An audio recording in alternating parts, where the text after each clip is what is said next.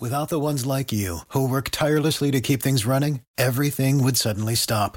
Hospitals, factories, schools, and power plants, they all depend on you. No matter the weather, emergency, or time of day, you're the ones who get it done. At Grainger, we're here for you with professional-grade industrial supplies. Count on real-time product availability and fast delivery. Call, click Grainger.com, or just stop by. Grainger, for the ones who get it done. Welcome to Town Square Media's Jersey Shore Journal with Vin Ebenau. This is a weekly public affairs program designed to keep you informed about important issues affecting Monmouth and Ocean counties. Now here's Vin Ebenau with this week's Jersey Shore Journal. And a good evening to you. I hope that you've all had a great weekend, and I thank you for joining us tonight to discuss the Jersey Shore. My guest on the show tonight is Manchester Township Police Chief Robert Dolan. Then Dan Alexander has a look at what's on the Jersey Shore calendar this week. Car accidents and crashes can be caused for any number of reasons, but there was a rise in accidents in 2022 in Manchester Township. Manchester Township Police Chief Robert Dolan was a guest on Short Time with Vin and Dave recently to discuss this and so much more involving Manchester Township and what they're doing with the police department to investigate such incidents and also discuss so much more. He is my guest on the show tonight. Chief, welcome on in. Thank you. Thank you very much for having me. I appreciate you guys calling me in and having a conversation. Absolutely, absolutely. So lots to get into. It was a conversation we started to have towards the end of the new year, obviously beginning of the new year, and making sure people are doing things right with drinking and driving, impaired driving, people are following the rules of the road and so forth.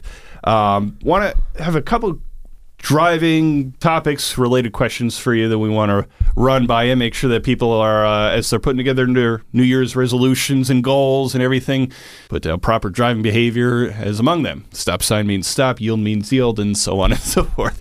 But in terms of some of the driving behaviors and single car accidents across town, whether it's in the homes or particular stretches of road, I know Route 70, 571 is typically a busy stretch of road or sometimes a part of the areas of town, where there are some accidents and everything. But in terms of the single car crashes, I know that's been somewhat of an issue over the years as well, whether it's in the senior communities or in other parts of the community as well. Is this a recurring problem? Do you find that there's a particular cause for some of this? Is it a lot of I thought I hit the brake, but I hit the gas kind of deal? We have our fair share of those, that's for certain. But whenever you have an accident, you look at three things. Is the roadway engineered properly?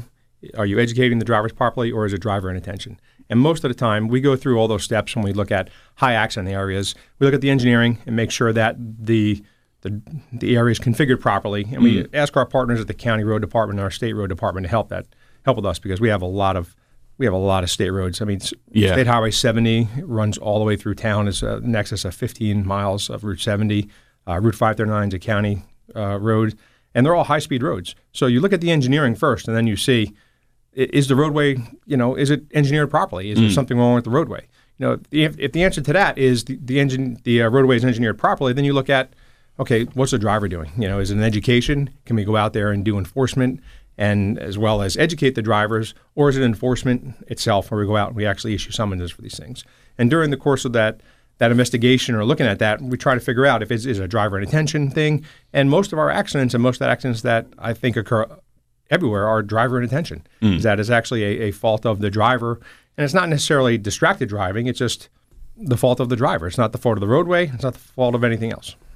Is there ways to, I guess, help with that education for drivers, especially, or do you think there should be at a certain age of taking a driver's test again or something like that? I know it's been a discussion at times in Trenton, but with taking that test just to make sure that they're alert and aware of what's going on the roads, that they could be safe for themselves and certainly anybody else. I'm not sure if a test at a certain age would be really received properly or received well, that's for certain. But I know that in our investigation of an accident, if we see that there's a test required as part of our enforcement, the summons we can order, well, actually we can ask for it, and the judge can order a retest of certain people under certain conditions. So it doesn't happen often, But Right. if we truly see and find someone that really needs to be reevaluated, we actually have the authority to do that. Well, we have the authority to recommend it, and then the judge would actually be the municipal court judge would be the one who orders that.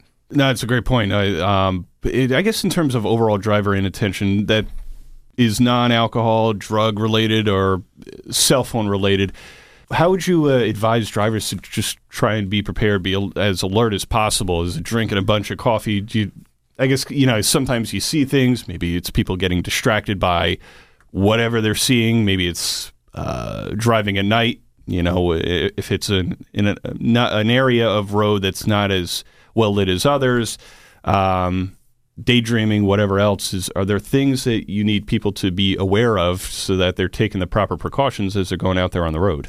More important than anything, they need to be aware of their own actions and aware of themselves. So it's very easy to get lost in things or get lost in your own conversations inside your head. But once you recognize that you're doing that, you have to actually come out of it and say, listen, I need to pay attention here, and just, and I've done it too. Like, you get in the car and you drive somewhere and things have happened at work or things have happened at home, and then you get home, you're like, I kind of got here on autopilot, That's right. That's not really a good way to drive. So when you find yourself in those situations, and we all do, you have to actively learn to take yourself out of it, Yeah, no, it's scary. Like if you find yourself on a auto, and all of a sudden you're like, wait, I was just driving. And all of a sudden you're at where you were planning on going. It's like, whoa. You know the route, you get there safely, and everybody else moves around safely. But it's like, how do you get from A to B? That was a long time ago. I grew up in Toms River, and I went to college in Newark. And that's, you live in Newark, and it was a great experience, but we would come home on the weekends. But sometimes we get in the car on the parkway, and you're talking 35 some years ago. I've been out of college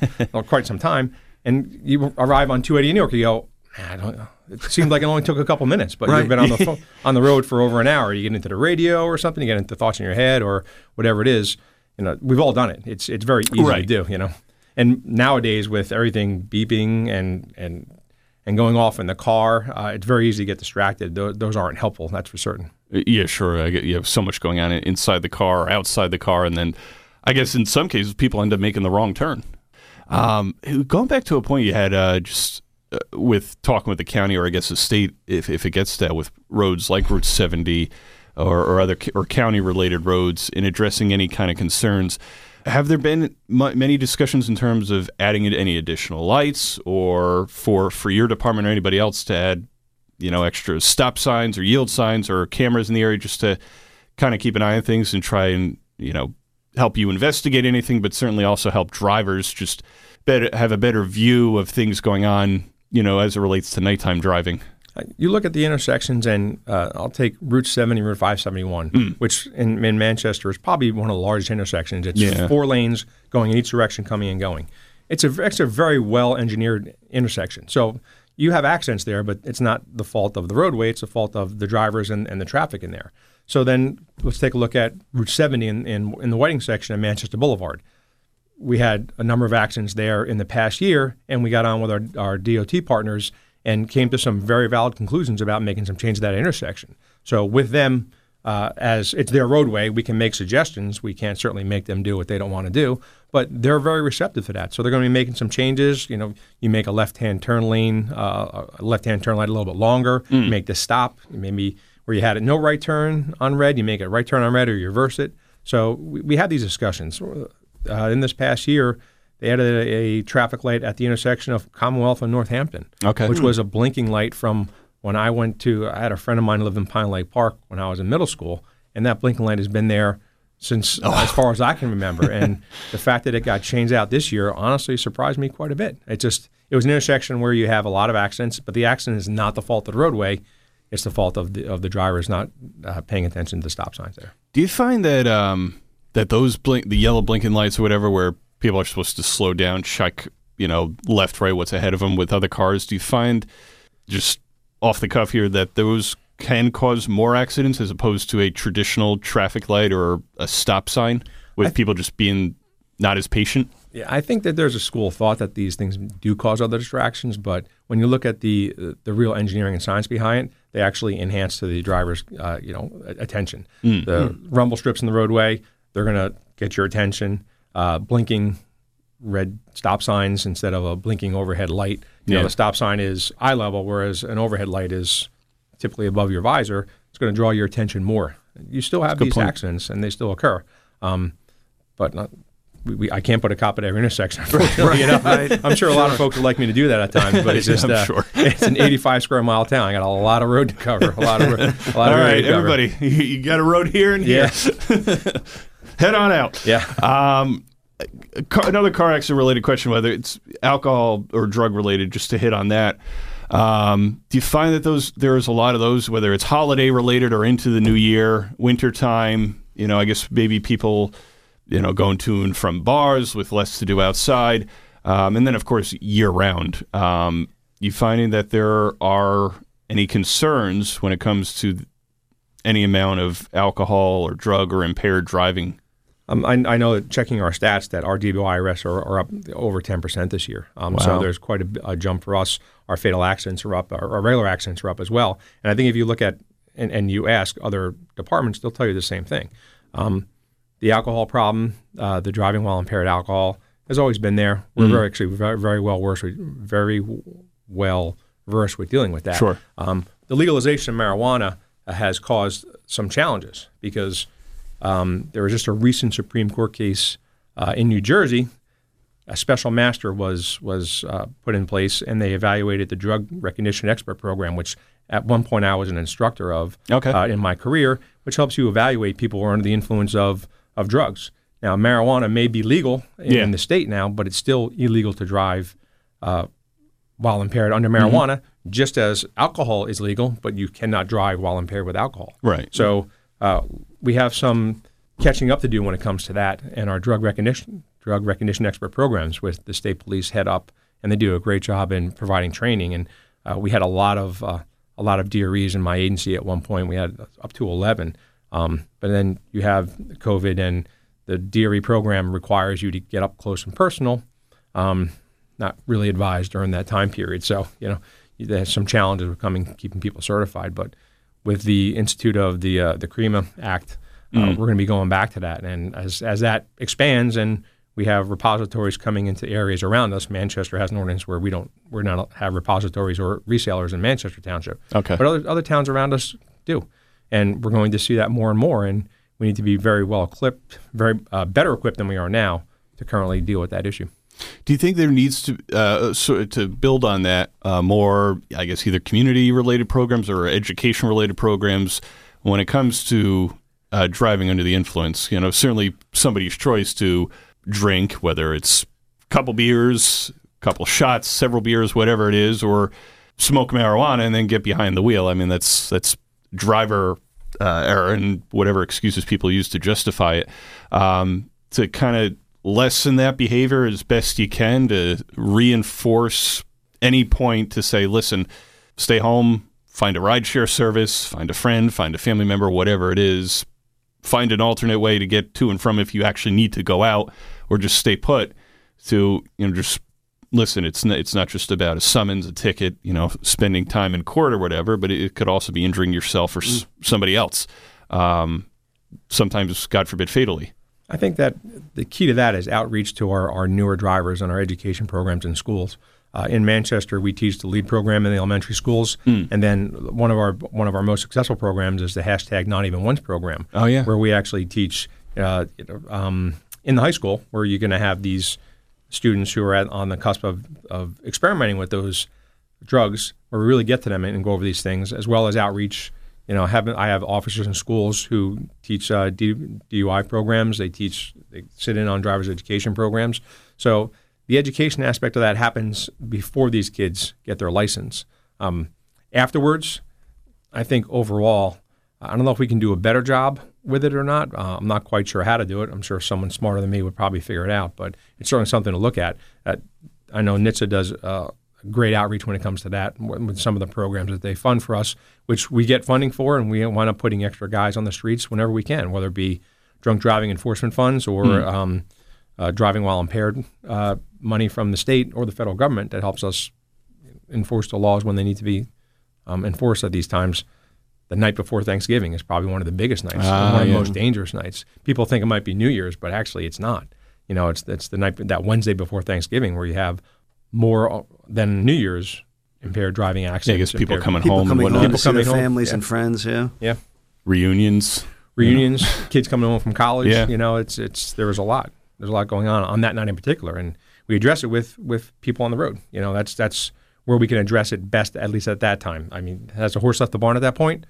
It has, but Sure.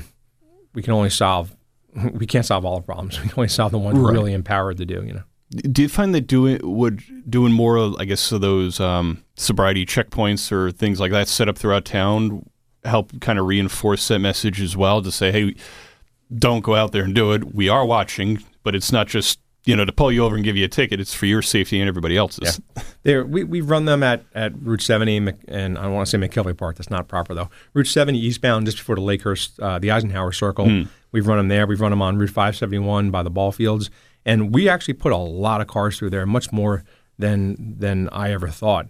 I was always tasked with working that because I lived in town, so it's easy for me to go and do it. And Sure. As a lieutenant or a sergeant at that time, I think they're very effective. I mean, we probably get 3 to 4 people off the checkpoint a night just on DUIs, and then there's other things, unregistered drivers, suspended drivers, where it's kind of a big dragnet. There's very specific guidelines that you have to follow. You can't hold them up for too long. That is a constitutional issue. But as long as you work within those guidelines and conduct it properly with our partners at the Ocean County Prosecutor's Office, I think they're very effective. Yeah, there we go. I mean, I would certainly agree. I think anything you could do to help reinforce the message, to make sure people are doing okay, and if they're in a situation where they shouldn't be out there, to send them to the appropriate, taking the appropriate steps so that they're not doing those kinds of things again.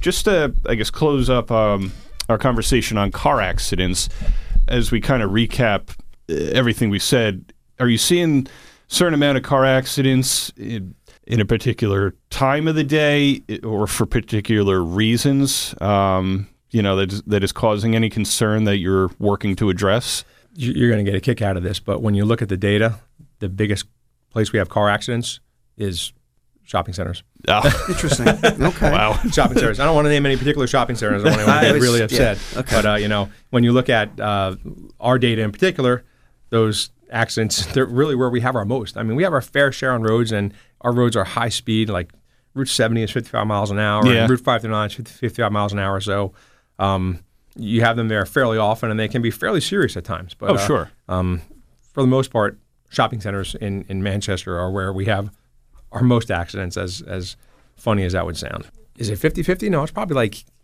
85-15, I would say. 85 car to car or car to fixed object, and then higher than you would think, But these shopping centers are busy. And there's a lot of people going through there. So high traffic, high pedestrian, those areas are areas of concern for anyone.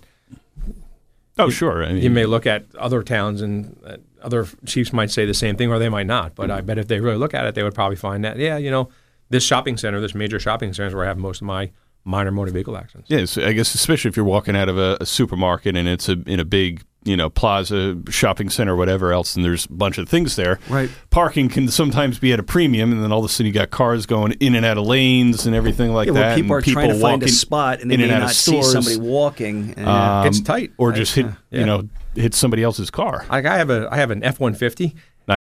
For the ones who work hard to ensure their crew can always go the extra mile, and the ones who get in early so everyone can go home on time, there's Grainger, offering professional-grade supplies backed by product experts so you can quickly and easily find what you need. Plus, you can count on access to a committed team ready to go the extra mile for you. Call, click Grainger.com, or just stop by. Grainger, for the ones who get it done. Nice. And I can't. I park out because I find it difficult even for myself to, with a backup camera and everything, to kind of. It's tight in there, Back meet it minimum in requirements. Back away. Minimum requirements. Pack the maximum number of people in there that the ordinance allows, and get them into the store. So it's tight, I was trying to venture towards like the back of a parking lot. Like, all right, let me find a spot. Not too many cars in the area. With the door back my truck in. Sure. I usually I go out all the way out on the end where no one's there, and I park out there and just, I'll run the gauntlet to the front door and see how I do. Get some cardio in, right? Yeah, right. It's a nice count workout. Your steps. Yeah. Count your steps. New Year's resolution. There it is. There you go. Far away. There you go. We're solving your cardio problems here on New Year's Day. Who knew? For all of you who have cardio goals, just park near the entrance to the parking lot or park away from the front of the store. You'll be all right. You'll get your steps in. Certainly make sure you park within the parking spot as well. I mean, I think that's just a pet peeve where you're parking like cars over the line or literally taking up two different spots, kind of like half here, half there, just kind of like there's an episode of The Simpsons once. It was a Christmas episode where Homer just literally parks across like two or three different spots in the handicap section, just kind of walks away. It's like, that wasn't me. So yeah, make sure you're parking right. Be courteous to every other driver out there. Chief is. Without the ones like you, who work tirelessly to keep things running, everything would suddenly stop. Hospitals, factories, schools, and power plants, they all depend on you. No matter the weather, emergency, or time of day, you're the ones who get it done. At Grainger, we're here for you with professional-grade industrial supplies. Count on real-time product availability and fast delivery. Call, clickgrainger.com, or just stop by. Grainger, for the ones who get it done. We moved into a couple other topics I wanted to touch on this morning, because you hit on it as well with the marijuana point in the last part of our conversation, last segment, and everything with the state of police in society as it relates to marijuana, with some of the legislation that's come down from Trenton, some of the rules, and not just with the marijuana cannabis and the challenges there. But I know in other conversations that we've had on the show, that I've had with other chiefs, others in law enforcement, the lack of people applying, or officers transferring, police retiring early, police chiefs retiring early because of the legislation, because of the rules, the challenges imposed on police. How difficult is it right now? And I know you've been in law enforcement and in Manchester for a long time. Just how have you seen things change? Have you ever seen things kind of the way they've been the last couple of years and right now into 23? Never. I think policing has come so far in my 30 years of law enforcement from when I started. The advent of the in-car cameras, the body-worn cameras, those are things that actually we absorbed rather quickly and rather easily. What I found with my younger officers is that they're of the generation where they've been on camera their entire time. And once they got used to it, it really didn't bother anybody. The legislation with marijuana, marijuana's legal, it's legal. Yeah. That's the way it is. It's just like at one point alcohol was illegal as well, and that's changed a long time ago. So these are problems we have to deal with it. And we do it with the best we can within the guidelines that we have. And our Attorney General is much more proactive. He comes out and he says what he says, and these are the guidelines, and these marijuana guidelines, they're unable to prohibit law enforcement from partaking in that, which is something that I'm very much against. I think it's a huge liability to allow law enforcement officers to use marijuana at any time. And unfortunately, the law doesn't allow us to prohibit it like we were used to. Do you find that just, in terms of just enforcing public safety, making sure people are doing the right thing and at the right times and not doing anything illegal and trying to do what you can to protect people, whether it's juveniles or adults, that there's challenges what you're allowed to do and what you're not allowed to do? Absolutely. I mean, you can walk around anywhere and smell marijuana. That different for me. I mean, we've prohibited cigarette smoking in areas, but I don't know we've really caught up with prohibiting marijuana in certain areas too. So behaviors are learned, and the officers are actually very well trained, and they're very tuned into it. So is it a challenge? If it's being utilized if it's being utilized legally, it's not a challenge, But in areas where there's a question mark, there are certainly some challenges on law enforcement's part to prove whether or not marijuana in particular is being used in a legal capacity or in an illegal capacity. Whether, I guess, legislatively or broad-scale, society-wise, New Jersey-wise, do you find, or are anybody in your department or anybody you've talked to in law enforcement in Ocean County or elsewhere, just finding the challenges of the times with feeling like you're walking, on eggshells or anything, afraid about what to do, afraid that somebody's going to be recording you on a cell phone or a camera or something like that, and cutting it up, editing it to fit a certain narrative. Do you find that that's just a big challenge with the job nowadays? You do have that. I mean, there's YouTube videos of First Amendment auditors out there, and it happens. Officers make mistakes. Just they're human, just like anyone else does. So you learn from that. You discipline, you train, and you move on, just like anyone else would. But the challenge isn't. I'm lucky in my town is that once a month I run Coffee with a Cop. So we put a little community outreach where there you go. Myself, Captain Manco, Detective Fastige, who runs my social media, and one of my traffic safety officers, and well as Patrolman Keith Craig, who's my school resource officer, we go and we stay. We were at Stop and Shop last month. We've been at Nice. ShopRite. We've been at we started off at Terry's Bagels. So once a month we go out and we sit and we talk to folks. And in Manchester, I'll speak from my own experience. Sure. My residents are terribly supportive. They really are.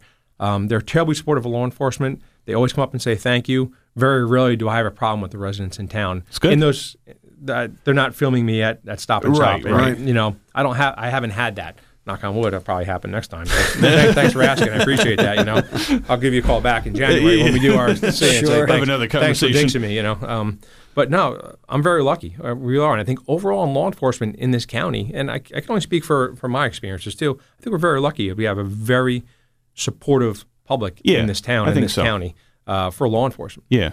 No, I would agree. I think Ocean County, very fortunate to have a lot of people who are very supportive of police in their town and across the county, to the sheriff's office and prosecutor's office. I mean, it's very supportive of law enforcement. I think that's a good thing. It is. It actually attests to my residents as well, because 50% of my residents in Manchester are over the age of 65.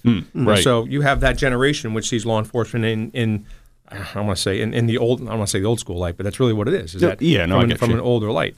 Then 10% of my town is veterans alone. Like, so I have I checked the stats before, 4,600 veterans in town out of 45,000 people. That's a lot. Yeah, yes. You know, and the support that you garner from those families and the extended families of that veteran family is, it can't be compared. It really can't, because of that generation. They get it, you know. They get it in a different way than a lot of the other generations have gotten it to.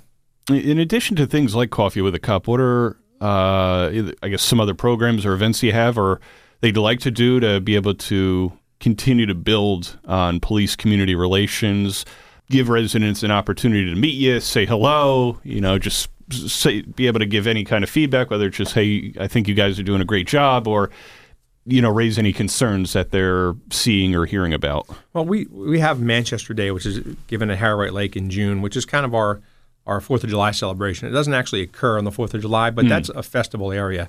And Harriet Lake in Whiting is absolutely beautiful. You know, we have a huge lake out there that's fed by spring, 2 beaches, and plenty of room for people to come.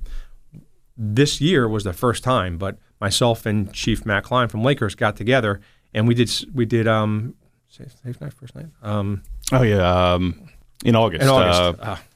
Your first night, the nationwide... National Night Out. There National you go. Night Out. Right. There it is. And I know.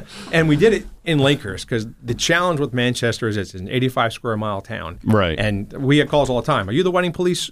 It's Manchester Police, man. It's the same. But you get that. Same town. It's the same town, you know. Right. But people have an idea that they're separate. So we did that with Chief Klein in Lakehurst, and we had a great turnout. Nice. It was the first time we've ever done it. Something when I walked through it when I became chief in July of 2021. I went there in August. I walked by there, and I said to Chief Klein, who I've known, you know, all my career, I go, "Why aren't we doing this together?" You know, he's like, "Sure, it's a good idea." You know, so when we ran it this year, we had a great turnout. We had our partners from Lakehurst Naval Air Station who I met there. We had our volunteer fire services, our EMS services. They all came together, and we had a great night and that was held at Lake Horicon in Lakehurst Borough. Next year, there's been talks we maybe move someplace in Manchester and flip back and forth. So there you go. Nice. That's something that we've started this year, which we had a great deal of success for, and I really liked it. You know, on top of the outreach that we do in the schools, you know, I have a school resource officer here. I have officers who teach LEAD, our NEO program. Right. I have a very robust chaplain program too, where I have chaplains and I visit the churches. It's so important to have those faith-based organizations absolutely. too. And we do outreach through there, as well as just being in the community. That's great. And as we close up here, Chief, something that I took a look at is, a couple of years ago with some of the training that you guys do with possible recruits and those trying to join the force. Went to the Manchester Township High School. They were doing physical training a couple of years ago, Dave, and some of the physical tests. Then they had to go to the exam and some other parts of what goes into it. I think it's very thorough. I think everybody's physically fit, and I love to see that in a police agency with, requiring that kind of physical ability, mental, emotional, and, just making sure that you're doing the right thing at all times. So take us all through a dive about what is required to be a police officer in Manchester, physically, exam-wise, everything. So we start our process. Our process is given in-house. So we're not a civil service agency. We're technically a chief's agency. Right. So the testing process is covered via policy, procedure, and resolution by the township. When I had first started and take the test in 1993, it was just a PT test and it was brutal, absolutely brutal. I remember it like it was yesterday. Over the years, though, we've become a little more reasonable, and now we give a PT test at the high school. You pass the PT test, which is significant. It's based upon the Cooper standards, and we rate that according to gender and put them all on a big list. And then if you pass our standard, and the standard on a scale from 0 to 500, which is typically the scale used for that sort of things, is like 250. And when you look at some of them, you go, okay, here's the Mason-Dixon line. So above that, we have passed. Below that, they have not, and they get removed from the process. After that, those candidates that pass the PT exam will sit for a written exam administered by the New Jersey State Association of Chiefs of Police. So Chief Bill Nally, a retired chief from Lacey Township, runs that program. Okay. And that written test is again scored. And we have a set score for that. Right. 75, 85, I don't recall what it is off the top of my head. And that whittles it down further. Okay. After that, we take the top 20 or 25 applicants and do a very structured, very kind of a high-stress interview. It's typical in law enforcement, not that we're yelling at them, but they're sitting in front of a board of the chief of police, a captain, 2 lieutenants, and a detective, and we're delving into questions about your integrity, your character, and your background. So if you pass that, and we take the top candidates from there, only after that we submit them to a background investigation, which is ridiculously thorough. I have detectives who do I don't want to say they do nothing but this, but that would be untrue. But certainly when it comes time for recruitment, they're doing nothing but background checks. Oh, wow. And then after they pass that, then we would give them a conditional law for employment, and they're subject to psychological testing and drug testing after that. So it is an arduous process. And that's great, though. It's very thorough. It's typical of a lot of other agencies that you'll find in Ocean County. They have different aspects of the test, how it works, but it all follows the same format, pretty much. And just one quick follow-up on all that, what are some things that you look for character-wise during the recruitment process in that part of the phase with what you're looking for these men and women to have character-wise, intellectually, emotionally, to know that they can handle themselves in the right situation and do the right thing at all times? Over the course of the years, we've kind of moved on. Like typically, you would have officers who be very young coming into this, weren't college educated. Now, I think that I know the movement has been towards more educated officers, 2-year, 4-year degree, and some experience before they actually come in. Not necessarily law enforcement experience, and they have good emotional intelligence. I think that's terribly high, and that's very difficult to measure. Sure. High integrity, high credibility, absolute truthfulness.